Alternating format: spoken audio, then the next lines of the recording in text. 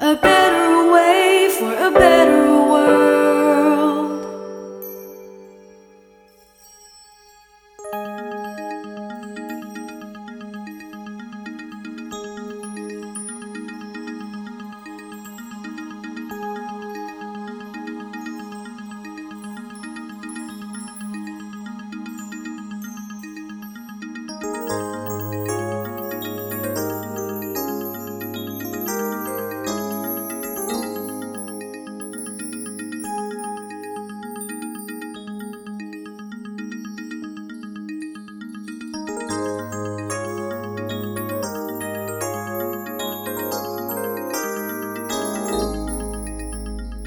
All right, welcome everyone to episode 4 of the Gide Foundation podcast. It's your host, Adam Goodman, and I'm here with Derek Fisher. Hello. And Tara, and new guest, and hopefully a guest many times, Tara Tenoff. Good morning. And because Sarah is a new guest, if you could just introduce yourself a little bit, tell the audience a little bit about yourself, that'd be great. Sure. I'm in Minnesota in the Twin Cities metro area where I've pretty much lived most of my life. I'm married with 2 kids. They're 13 and 16. I currently work as an HR professional, so that always keeps me on my toes. I grew up actually not really knowing anything about my Korean heritage or culture, so I really only found the adoptee community about maybe 5-6 years ago. And when I did finally find them, it was really just kind of a whirlwind of learning everything and then taking my first trip to Korea all in about a 6 to 8 month time period. Oh, wow.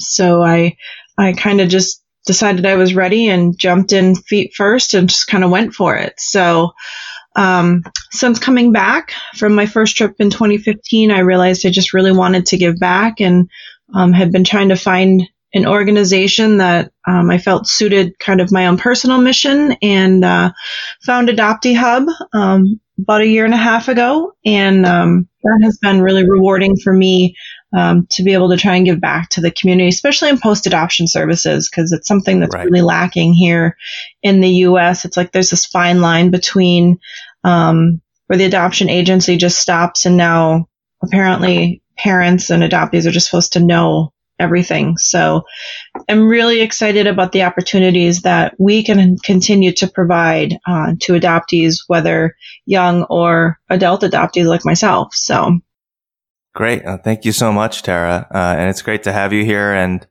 I think that, like you had just mentioned, that those post-adoption services is really where I've seen sort of adoptees themselves as adult adoptees try to step in and really organize around that and provide those services that, as you say, a lot of the adoption services, or if you're like a private adoption, you just don't even have an organization that you were that facilitated you. So I mean, that's even less of a chance for that. It definitely. And you mentioned Adoptee Hub. Are you still doing work with them as well?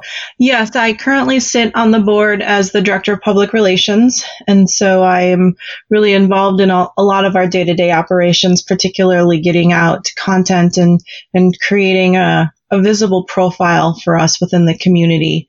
We're still a newer organization, so our footprint might not be as big yet. But it's also really difficult to try and create that gap that exists between, again, from end of the adoption and, welcome to your happy family to now as an adult and realizing, there's these services that they need in, regards to birth family search or translation services, mental health services, which, the Gide Foundation is really, helping to step up and provide. But then also, there's a number of adoptees in the United States who are caught in this bubble of never having been naturalized. Right. And yes. How do we lead them to the right resources? Every day I think I see a new adoptee who says, I'm trying to get my passport renewed. I'm trying to, get my real ID, and I don't have this document. I don't have that document. there's so many of these adoptees that just were never officially naturalized because parents didn't realize the significance of doing it. So that's another Or resource. a lot of the times they didn't even know they needed to do it. Exactly. Right. Exactly. And that goes back to like where the adoption agency sort of just stopped, like they're like, the baby's here. Yeah. Yes. And, so that's a critical issue that I've gotten involved with. And I think it also obviously, impacts mental health, Mm-hmm. right? Which coincides with what, Gide is trying to do. I guess like the overall topic that we wanted to discuss was, one, like just sort of building an organization, right? What does that take? I think. And also then once you've sort of, you built or you've established the organization that you wanted to establish or gotten involved with, how do you work with other organizations, and what are the difficulties with that, sort of issues that we've seen, and sort of just overall maybe why like it just can be hard to sort of collaborate, and because it's not just the adoptee community where Right. this stuff sort of seems to be difficult, right?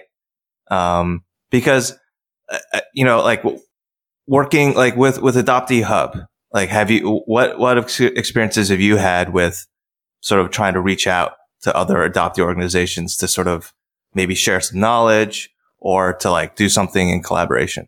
So we've been doing our best to reach out to collaborate with other groups, whether it's been locally here in Minnesota or nationally.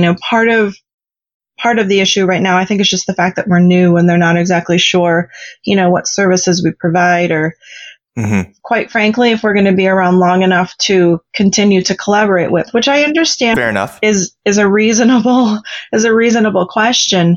But the fact that our founder, who also founded Goal, she's in it for the long run. And so I find that, just getting people to kind of believe in that, is helpful to understand that, we're not just kind of a flash in the pan here. We're here for the long run. And I find that a lot of these orgs have really been started by adoptees that are kind of in a specific age group. I think as older Mm-hmm. adoptees, I think we find that we are really looking to move the community forward, I think, for the next generation that's coming along. But to go back to your question, we've really been doing our best to collaborate in as many ways as possible in anything. We don't want to hold on to our information. We want to be able to try and share whatever we can. Are we going to possibly trademark something, along the way? Sure, because if it is our intellectual property, we want to protect Absolutely. that, but we're not afraid to share it either. I guess it goes back to the whole knowledge is power, and you have to share that with everyone because everybody needs to be empowered to know something as simple as how to begin a birth search. That's critical information. And there's a lot of different pieces of information that float around out there. And we just want to do what we can to help any adoptee start on the right path. Yeah. And I think even beyond, these sort of like you were saying, maybe something that's like trademarkable, right? Mm-hmm. Like a piece of something like that. It's also sort of just the soft skills of, how do I organize like a group of people? Like, what do I need to do to start an organization? Not like the paperwork and stuff, but like, right. what are the, things I need to do in terms of like calling people, communicating, keeping yourself, motivated. And then once you've started something, how do I like keep the group together and, build the team and a community? Because, when I was at Con last year, I did see, a lot of younger, adoptees there, Mm-hmm. who were in their teens or maybe early 20s. And I'm like, these are the people that people in our age group and older need to bring in to sort of leadership meetings, organizational sort of meetings, like the stuff that's boring, quote unquote, right? Right. But is really critical to making sure that things run, and projects get completed and things. Because if we don't sort of let them in, then how are they going to gain that knowledge? Right. Exactly. And because there's a lot of turnover, I think, in these organizations as they grow older. Like, I'm sure that Gide, we're young, but like eventually, hopefully, it's going to get to a point where we're going to need to, people just get, a little burned out, and you've got to cycle in new leadership. Right. Exactly. And if you don't let people sort of, younger people into that, then they're not going to have the skills, and you're setting them up to fail. And I think that's so critical for our generation of people to do that knowledge sharing. I definitely agree with you. I've seen that here just in Minneapolis, in the fact that, there were other organizations. There was another org here in Minneapolis that existed, 20 years ago. And that it eventually disbanded because there wasn't enough people to take it over to bring it forward. And, I look at our volunteers that we're bringing in, and our goal is to, obviously we want to bring in all demographics, but I want to try and make sure that we're bringing in some of those younger adoptees, because their knowledge base is just far different than ours, right? The resources that they've had available to themselves are far different than those of us that, were born in the 70s and beyond.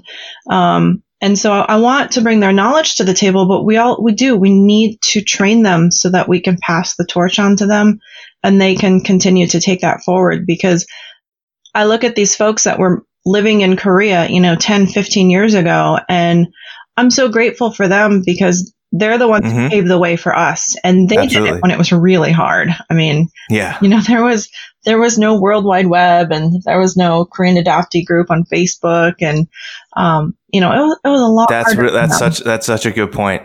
Like, even when I went, which was like in 2009, 2010, like there was Facebook, like there was the internet, like there were cell phones, you could text people, like there was Goal and the website, and like I stayed, I got a lot of help. Like if that had been like maybe 5 years earlier, or like 10 years earlier, I have no idea what I would have done, because I would have known nobody. Exactly. And that's why it is so important to share what with people, and I think the biggest, I don't know if this just goes to American culture, or if it's just because as adoptees, we try to self-protect so much, as, everybody just wants to keep those little pieces of what they know in case they need to, drop it in the bucket later. But I find that a lot. Everybody kind of hoards their knowledge instead of sharing their knowledge, or the knowledge that's shared is so incorrect that it sends someone down a big rabbit hole. That's a whole other issue. Yeah. I almost don't like, I don't dislike that as much. Obviously it's not good, but at least someone tried, right? That's sort of how as long as it's in good faith. Like as you mentioned, is it an American thing?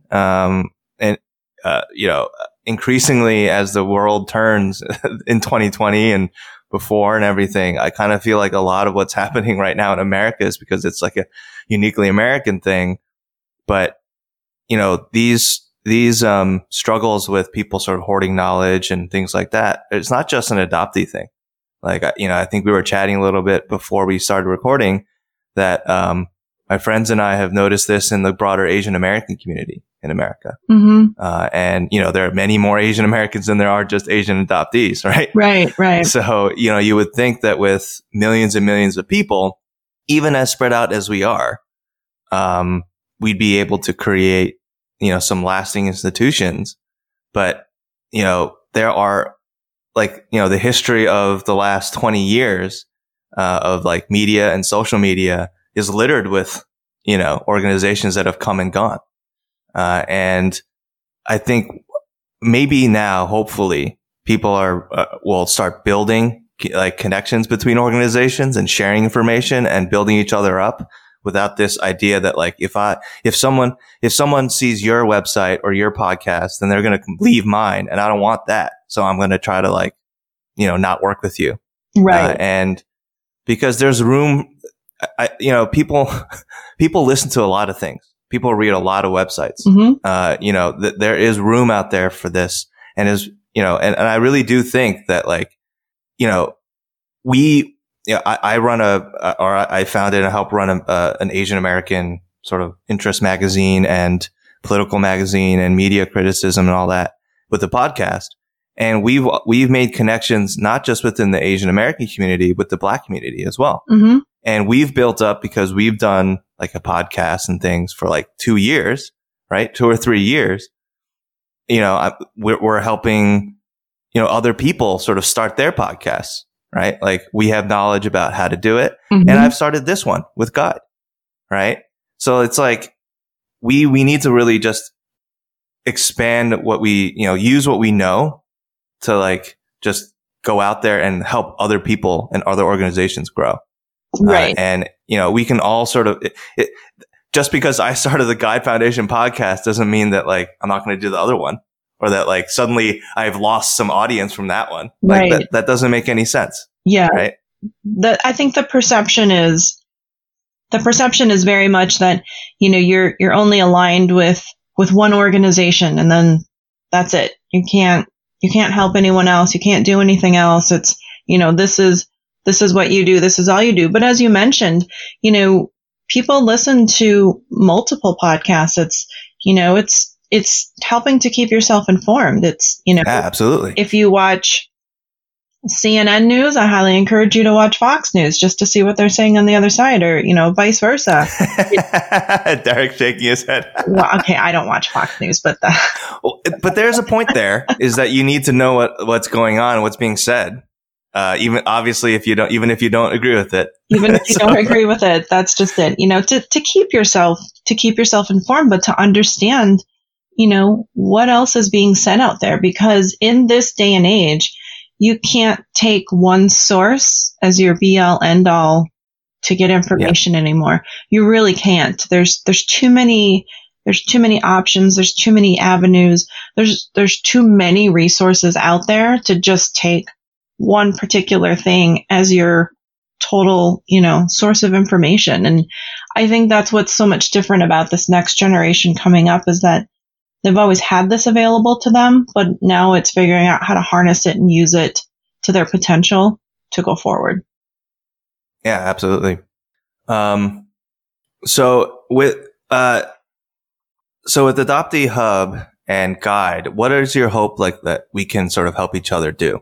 Like what like is the partnership in your mind going to be like?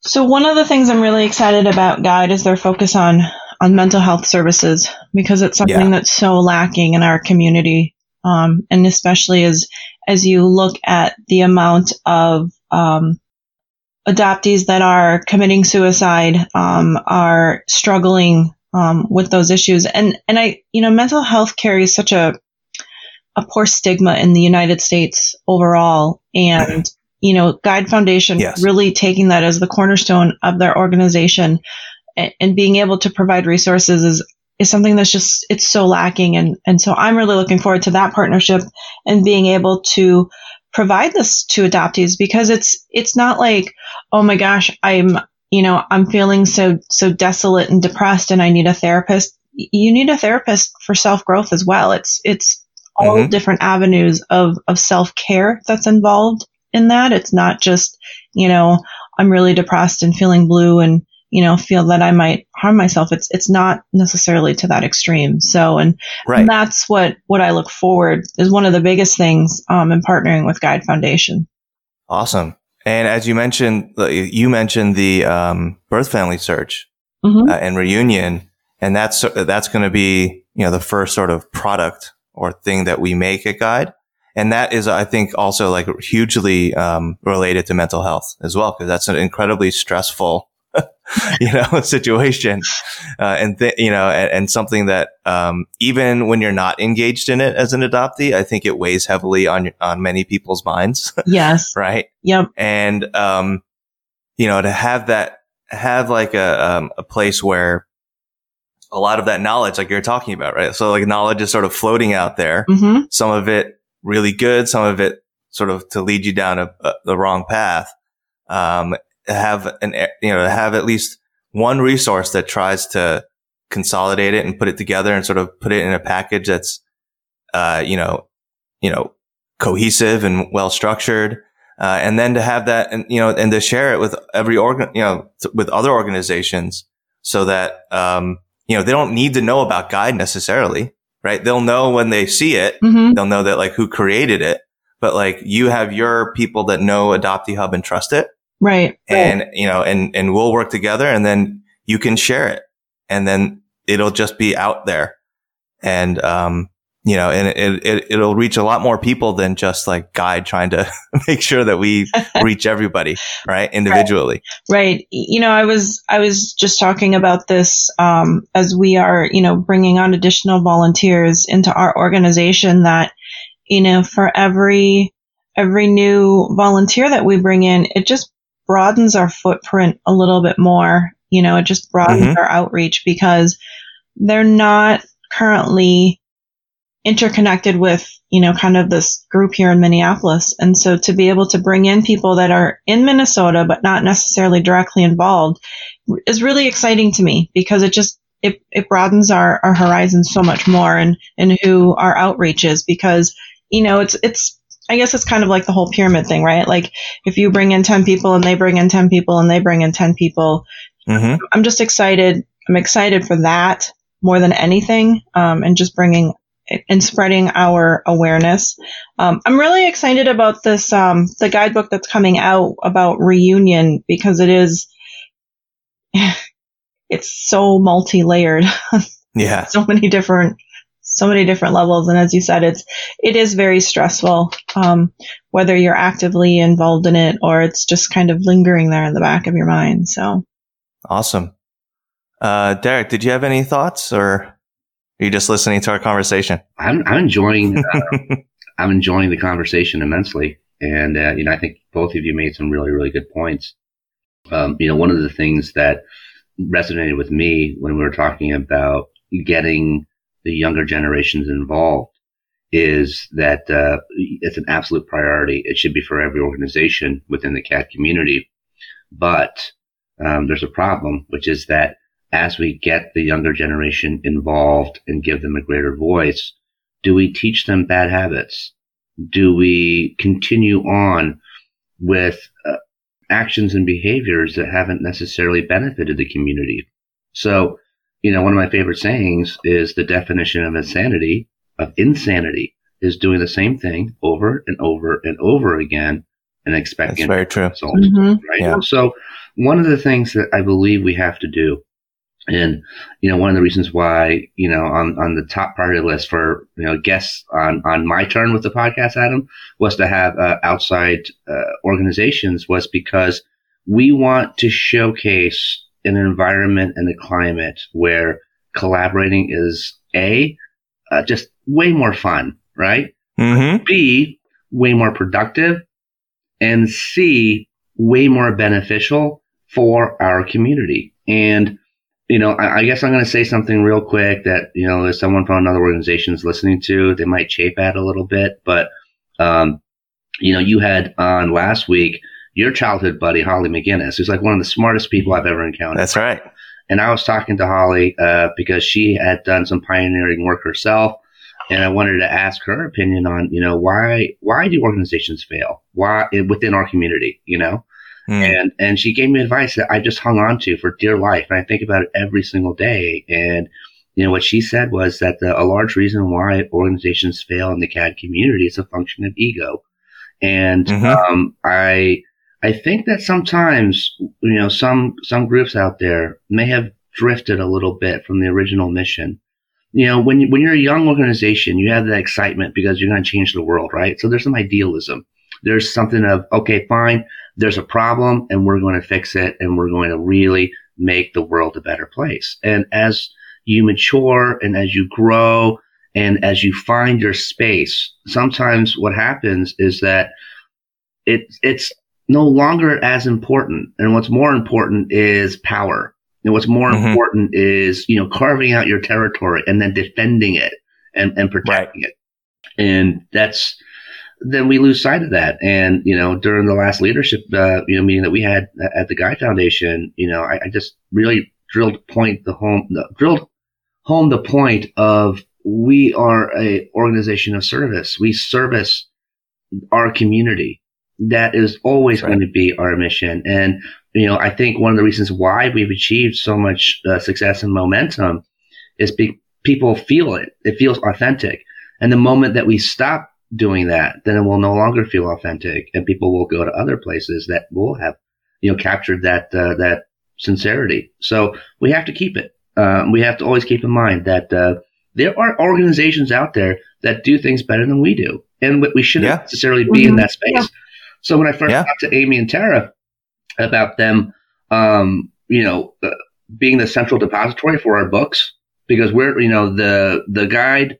So the handbook for birth family reunions is a free resource to any CAD that wants to go back to Korea to meet their biological family. Now, if, they want that book, where they're going to have to go is to AdopteeHub. And, we did that for two reasons. One is, AdopteeHub is centrally located in Minnesota and Minneapolis. So distribution-wise, it makes it a little bit easier. But two is that we get to highlight another organization that's doing the key work in that channel, which is the biological relative birth family search. And, in the conversation, we're going, look, you're in this lane. We don't want to be in the lane. 325 cameras in this lane. We don't want to be in that lane. You guys can really do things together. We're over here on the mental health side. Now, does the book have some relevancy to what you guys are doing? Yeah, absolutely. But we're kind of more like the pickle that perfects a sandwich, right? Because most of the sandwich is what they're doing, and they go, something's missing. What's missing is that once you find that person and you decide that you're going to go back to Korea, what's the next step? And so we're just that resource, but we're not actively in that lane. If somebody said, hey, we want, we need help and mentoring on how to, embark on the birth family search, the Gide Foundation is going to go, there's two groups that you need to talk to right now, AdopteeHub, 325 Camera, and they're really going to be able to help you with that, because they're the experts, And so that's ultimately, I think that there's beauty in collaboration, because what we can do is we can help the CAD. We can help that person who is just kind of beginning that journey and not knowing where to go, what to do, who to trust.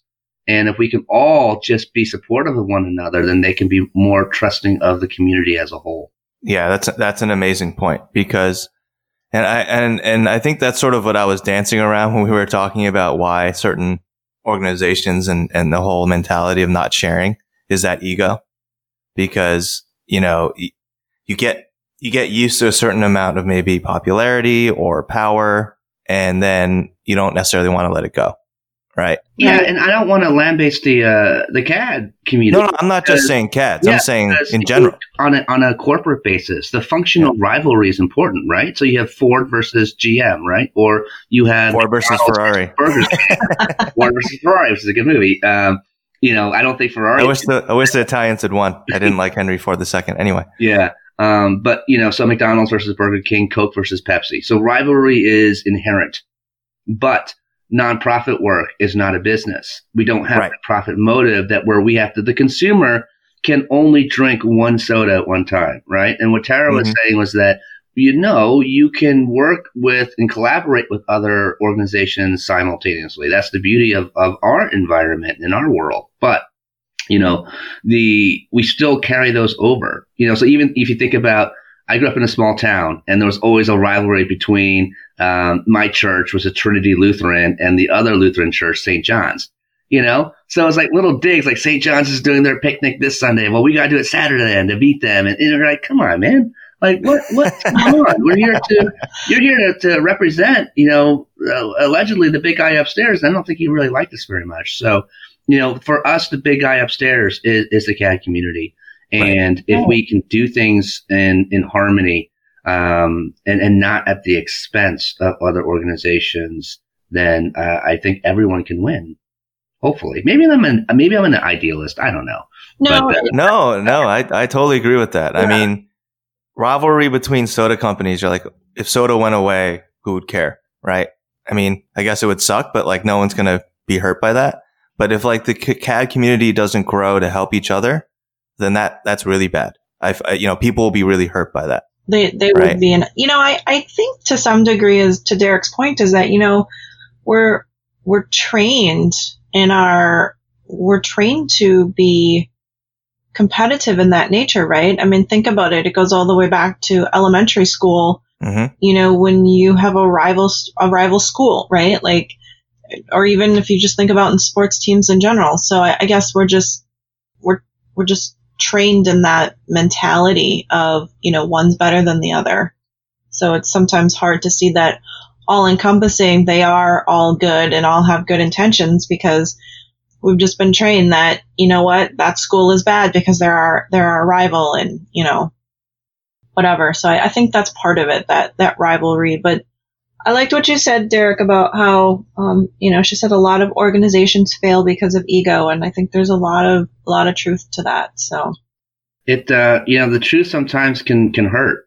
And it was one where the advantage that we have is kind of similar to what you guys at Adopt DHub have, Tara, is that we're not old enough to let ego seep in. But one of the things that we have to do is create a structure that repels ego as much as possible. Sure. So, and that's really comes from leadership. It comes from, one of the things that we really try and drill in here early on is there's really, who cares about, titles? Who cares about, what, the leadership style that really is effective is one that eliminates the word I and my and replaces it with we and ours. And when we think collectively on an organizational basis, that does help to start thinking collectively on a broader community basis as well. So, right. A lot of the things that are stated, isn't using the singular possessive, but it is a collective. And, even in the past, 90 seconds of conversation, there hasn't been that word, those singular possessive words haven't been uttered. So, in our communication style, we can adjust to make a deliberate and conscious choice. Sure. That if we're going to speak and we want to convey a point, that those words aren't ever mentioned. And it's difficult because it's so for people to say, well, and then there's that dreaded word, right? That singular possessive word. Right. And but if we can really make it, just take a moment to say, what is the positive of that? And what is the negative of doing so? And again, replacing it with we and ours is just a huge step towards working together. Absolutely. So that was 2 minutes where I didn't say we or I didn't say my or it's possible. Yeah. Oh no, it's definitely possible. I would agree that we all agree together. How's that, Adam? Yes. We're all in agreement. Really a consensus within. Yes, within we're all in agreement with that idea. Yeah. And trying to not transmit bad habits to the next generation, both in leadership style and everything else, is I think a very big part of that leadership, right? Being able to let go of the ego a bit, reflect on what's been done or said or whatever, and then correcting that or trying your best to correct it.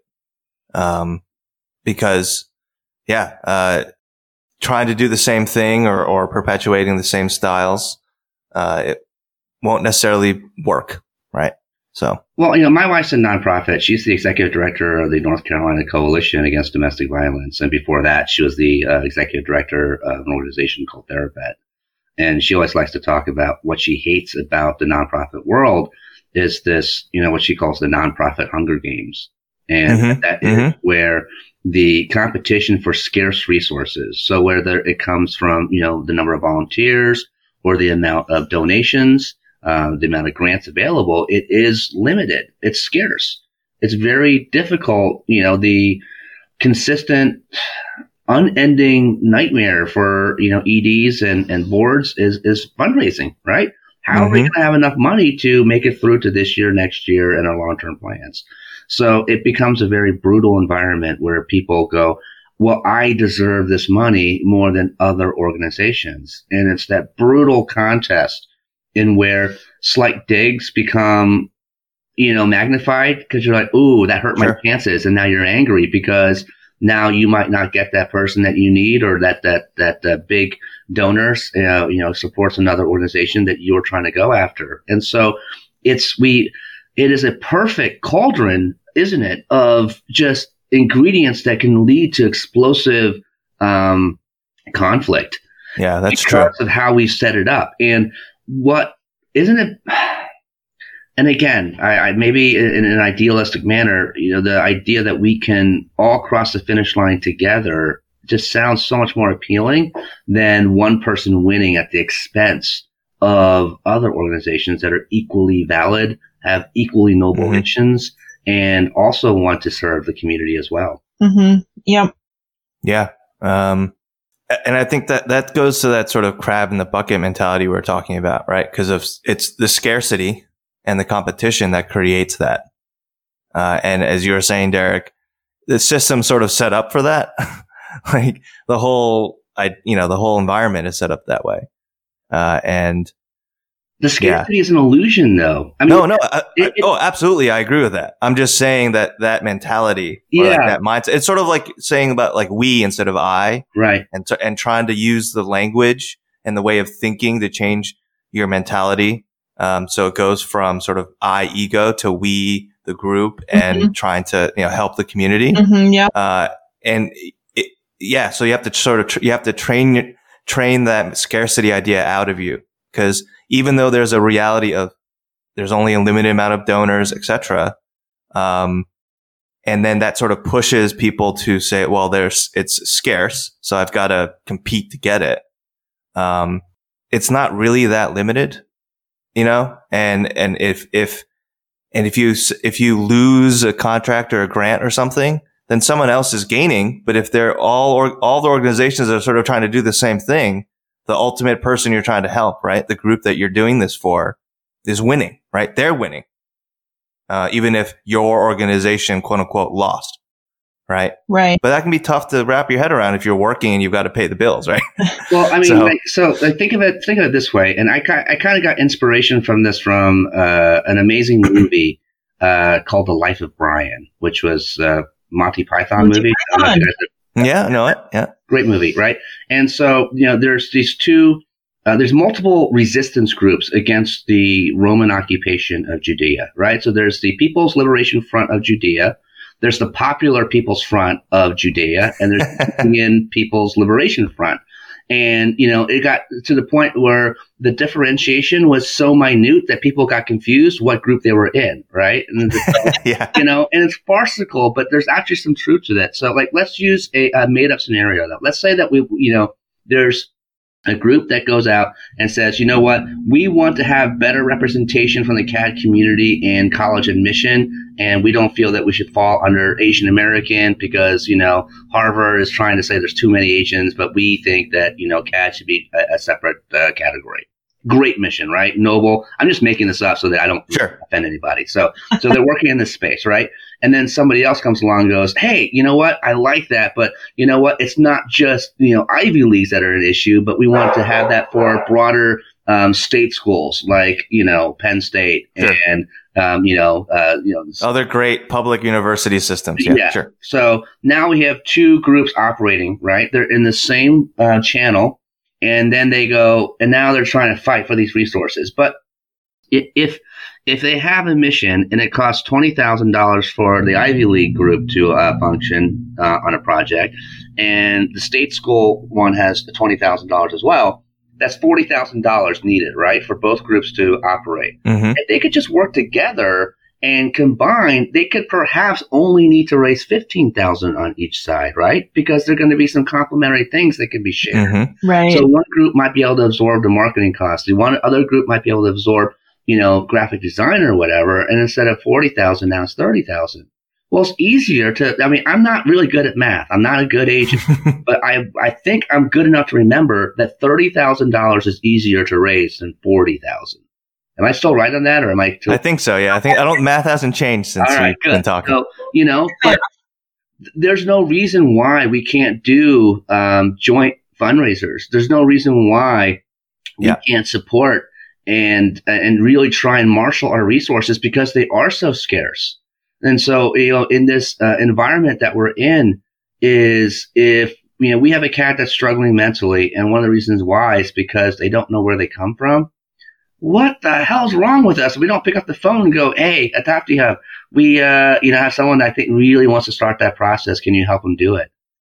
Yeah. And and we can do things jointly, I think, and beyond joint, not just two, but if we go, because we all mentioned something that all three of us have a very strong passion about, which is that the up to 40,000 adoptees don't have citizenship, and we all think it's bullshit, right? Right. So if multiple organizations can come together and for 1 month focus on that, where we all stand in solidarity and go, it's time for these people to be given what in essence is not their birthright, but the fact that they came to the United States against their volition and are here, deserve citizenship. And we could just take turns, highlighting various causes and beliefs, and we all can cross that finish line together. But we're not in that space, and that's what we're trying to correct right now. I've been thinking about this. I think part of the reason is just that it has taken this long is the fact that, for the last 20 years, that information really was scarce, right? Because you had to work a lot harder to get it. 20 years ago, True. The internet was there, but it wasn't utilized in the capacity that it is now. And so I think the fact that there was all these different regional groups, that were formed, especially that live under that ICA umbrella, I just don't think that there was necessarily the opportunity to share. It was, this is, we know this, so we're going to help you here. And in turn, when you think about how so many of these groups are having their, 20 and 25 year anniversaries, I think it's just taken this long to get to this step. Because, 20 years ago, it was finally these people that were like, what, we need something here. And so these groups were all started across Europe and the United States. And I mean, there are a lot of them that are coming up to those 20 and 25 year anniversaries.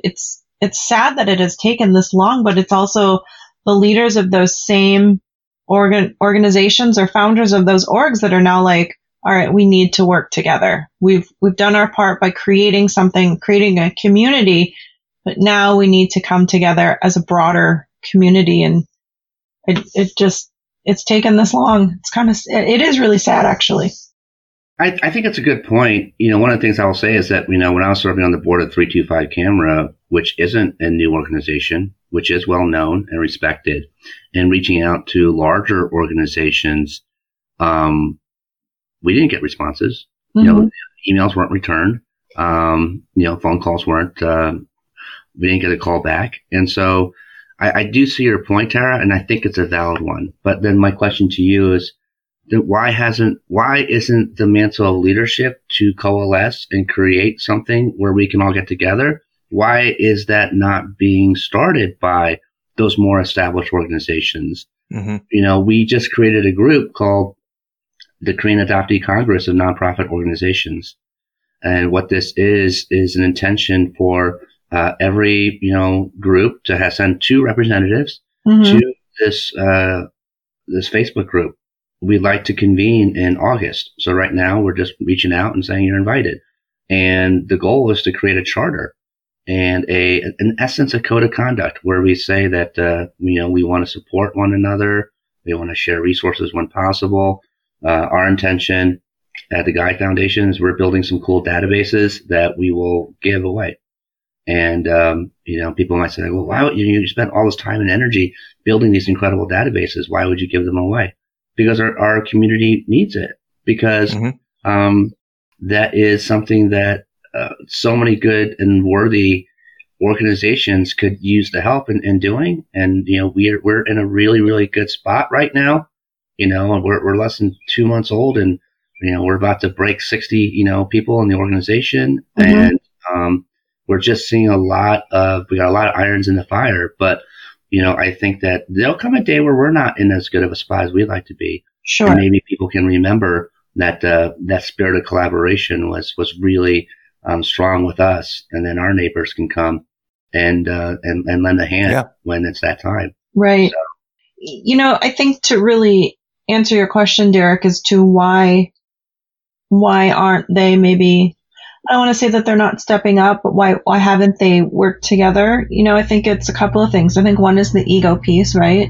I think that plays into it, but there's a fear of failure, right? To try and put yourself out there and make this collaboration happen.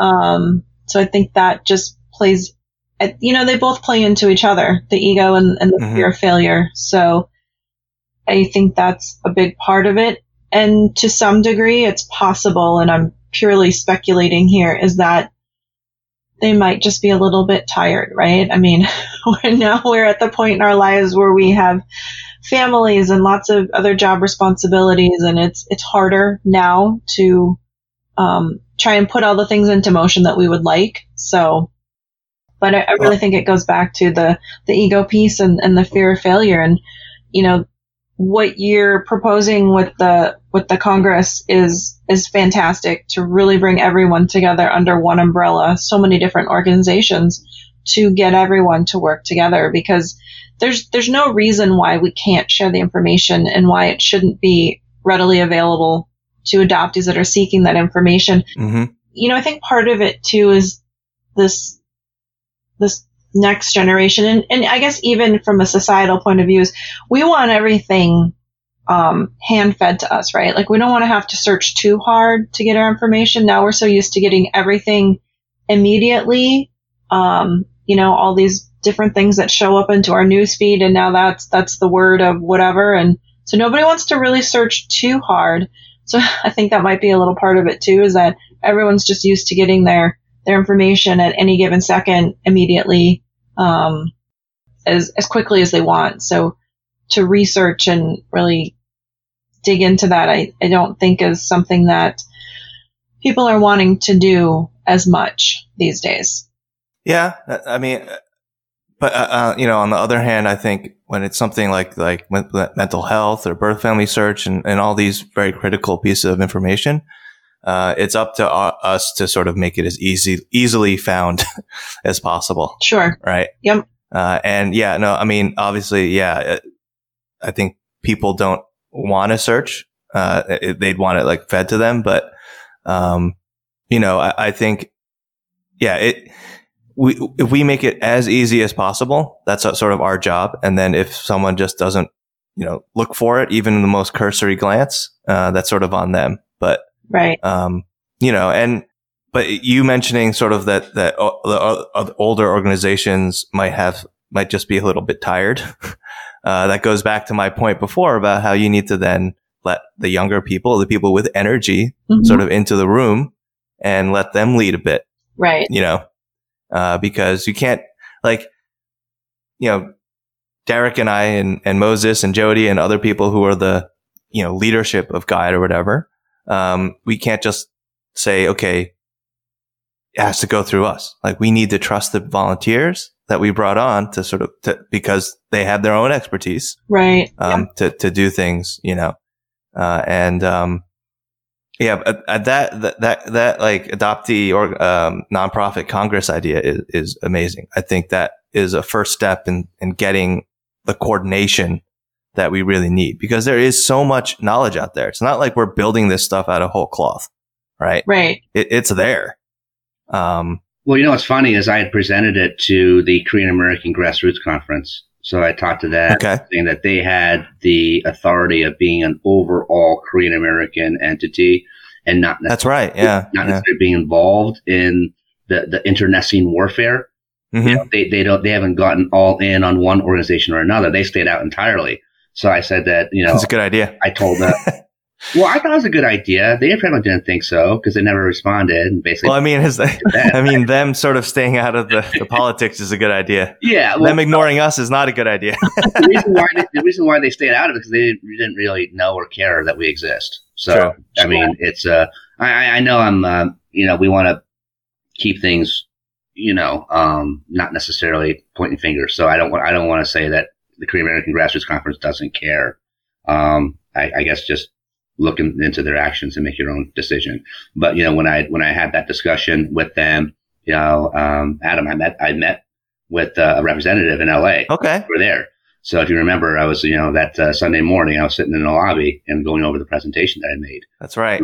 As far as, you know, why it made sense, because I said that we have so many problems that no one, what I felt was that any organization decided, okay, guys, let's all put our toys down, our weapons down and hug this thing out. Everyone else would be like, no, they would resist it because it wasn't their idea, you know? And so, you know, it was like almost doomed to fail. And, but one of the things that is, I guess something changed in me was I got tired of giving away good ideas to die in the vine. I got tired of, you know, telling Holt, hey, this is what post-adoption should look like. I got tired of telling, you know, the Korean American Grassroots Conference, this is something that you could bring in 10% of your population and they could become, you know, supporters of you politically. And so we just said, we're going to do it ourselves. Fuck it. We're just going to do it ourselves. Right. And, you know, so everybody talks, everybody says it. And I guess, you know, the one thing that is stemming from that is enough talk, action. And, you know, we know that this Congress is going to take a while to build up steam. Yeah. That's why, you know, we started it in early June and we go, you know what, we're going to try to convene in August so we can get the critical mass, and just let it kind of grow organically. We're going to, you know, talk about it, but Adam, you know how many irons we have in the fire right now. Yes. Nowadays. Yes, a lot going on. So, you know, we have to make sure that those responsibilities and project deadlines are met. But, you know, we're done talking, you know, which is funny because we're on a podcast, right? So we're talking.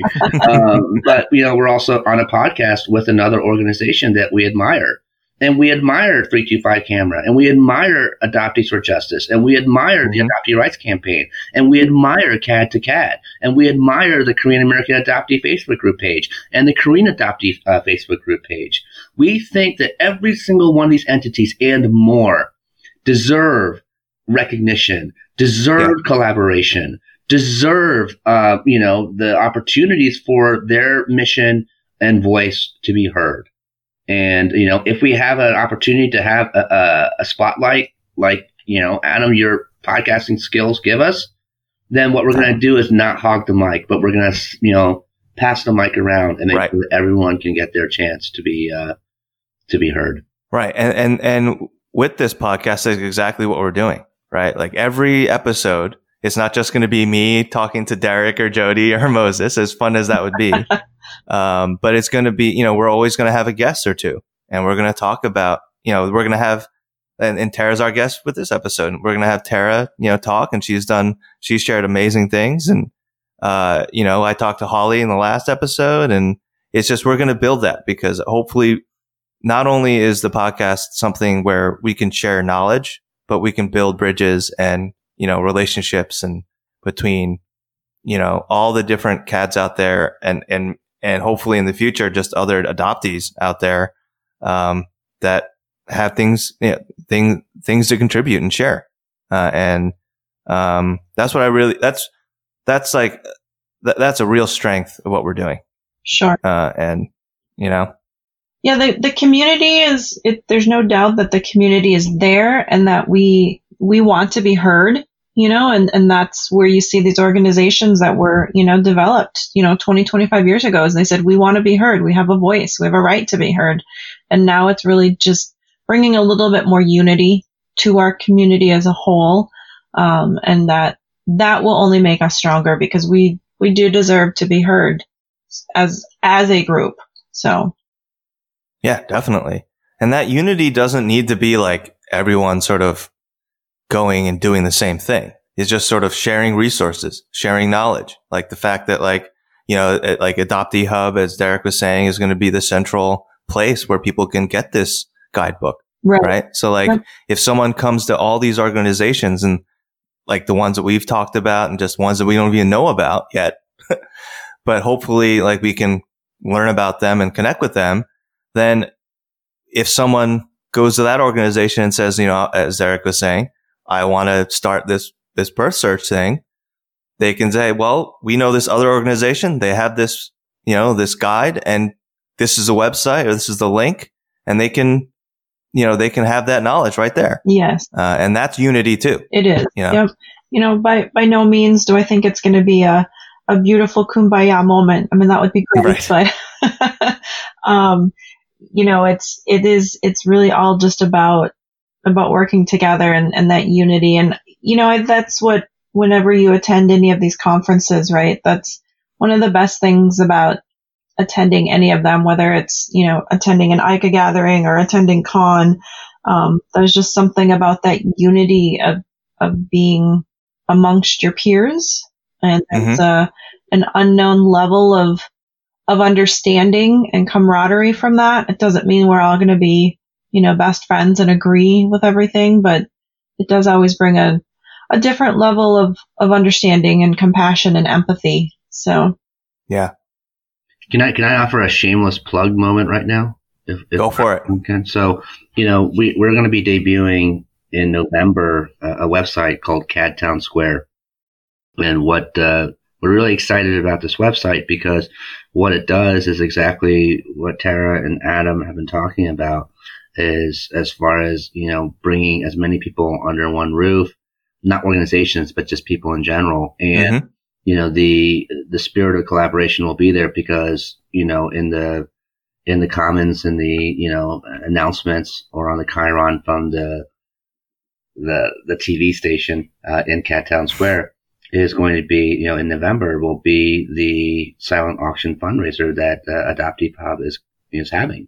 And awesome. So, we're going to, let people know that. And if there's other, fundraisers or other news, if someone was announced to the board, we want the community to know that and not just from us. So what Cat Town Square was doing, one of you said it, and I'm not smart enough to remember who said it, was that, people want things easy and convenient and at their fingertips as what, resources are. That's what Cat Town Square will be. So, people want to know about birth family searches. Adoptee Hub and 325 camera will be prominently, displayed there as options. And if people want to know about the citizenship issue, they go to City Hall, and sure enough, they'll see, Adoptees for Justice and Adoptee Rights Campaign, and how to make a difference there. Mm-hmm. So we want to give visibility to all these amazing organizations, and we want to make sure that the broader CAD community, and not just CADs, right, but our spouses and our children and our parents and our best friends, people that care about us, can understand.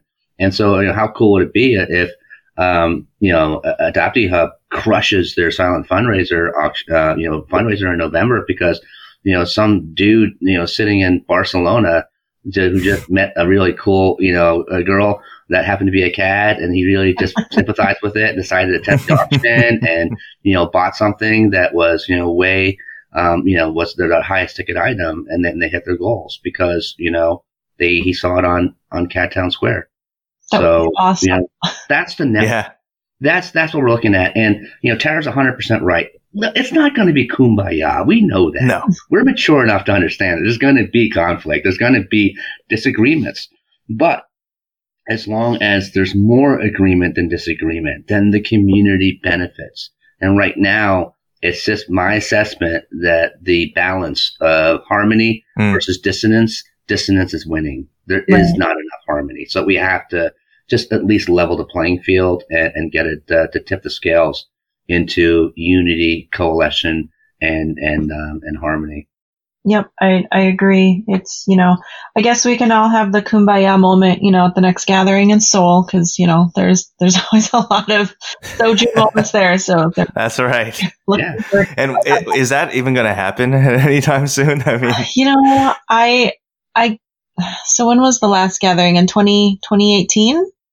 Yeah, so it's coming up soon, right? 2021, because it's every 3 years or so, right? Right. So I guess it would be on par for next year. So to be determined. I mean, I hope so. It's an amazing experience. It is. I love meeting the people from all over the world more than anything. So, you know, you can have a come have a kumbaya moment with me and some soju and some, you know, makju, whatever. Sounds a little scary to me. I always think of the Highlander, you know, the gatherings. I'm like, well, I don't know. There can be only one. Right. Hopefully that happens. But so like this has been an amazing conversation, and hopefully Tara, you'll be on again, right? I would appreciate. There's a lot to talk about still, and we're doing a lot of work with you guys, so I'm excited about that. Derek, did you have any like closing words or any last points you wanted to make besides the end?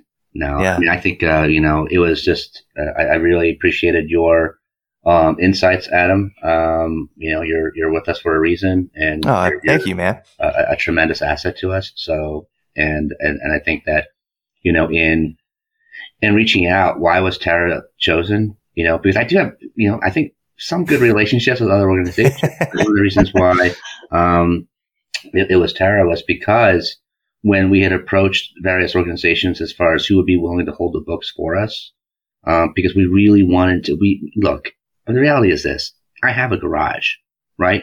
I can keep 500 books, but we wanted to partner up in that sense of collaboration, so that when someone was interested in our book, we were able to direct them to another organization and give them visibility, right? And they go, what's this organization about? And, you know, she was the first one that was really receptive to it. So in what she said sometimes is, well, you know, like if we're new, you know, I understand that sometimes people might not know if we're going to be around or whatever. But the thing is that there's an authenticity to her message, because she didn't care. She just thought, okay, so this could be good. And let's explore it. And really, that's all what we need. A mind is like a parachute. It's no good unless it's open.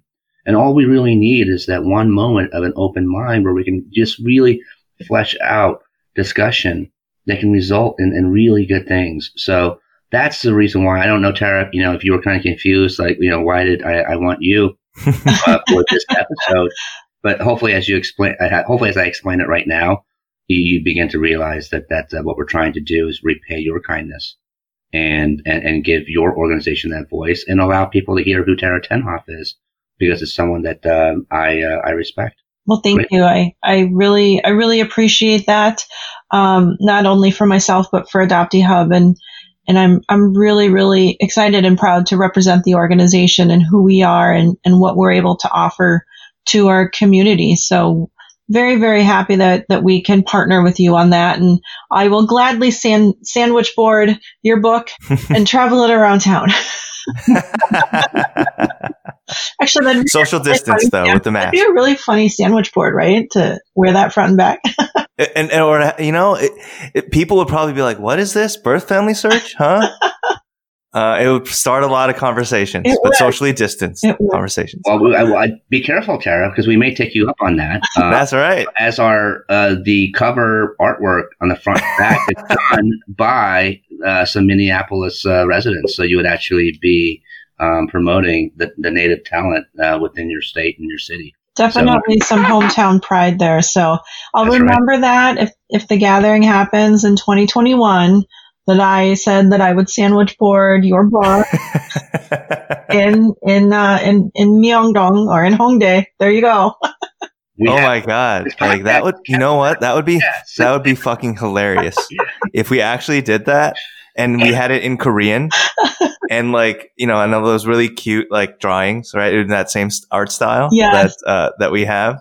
And, let's have random Korean people and like videotape it, put it on our YouTube channel. That'd be hilarious. Because if we did it in Hongdae and if like the foot traffic, you know, goes back, Korea's back, right? Right. People would stop. It would be so funny. Do you guys remember the Saturday Night Live sketch with Justin Timberlake, where he's the sandwich mascot? Yes. You know what I'm talking about? No, Oh, Adam, you gotta see them. These are so. I got to YouTube that. Justin Timberlake is outside his store, with a big foam, costume, trying to bring in. Well, we don't have we could get Dan, aka Dan, to do it because he's like our biggest musical adoptee, right? Musical I want her out there in that foam sandwich board with the being the book. Does she have to spin? Right? She has to spin the thing too. Maybe, I don't know. Look, if we can do a joint fundraiser, guys, and we can raise some money to make a custom handbook outfit, foam, that Tara can wear at the gathering. I think that may be a worthy cause. This is a kumbaya moment I can get behind. Soju. But anyway. We'll give you enough soju where you won't remember doing this, So. That's right. Just get enough soju in you. But yeah, I'm really excited for, where this podcast will go, where Guide's going to go, where our community can go. So we got a little silly, but it's, I'm really excited for this, and thank you guys for being on the podcast. And one last shameless plug is that if you enjoy podcasts, you should probably listen to Escape from Plan A, and if you that's right, magazines, you should probably read Escape from Plan A magazine. Well, Plan A magazine and the Escape from Plan A podcast. There you go. Thank you. That's it. So thanks very much, Tara, for being our guest, and obviously, Derek, it's always great talking to you. Adam, thank you. In 3 weeks, sir. All right. Bye, everyone. Bye-bye.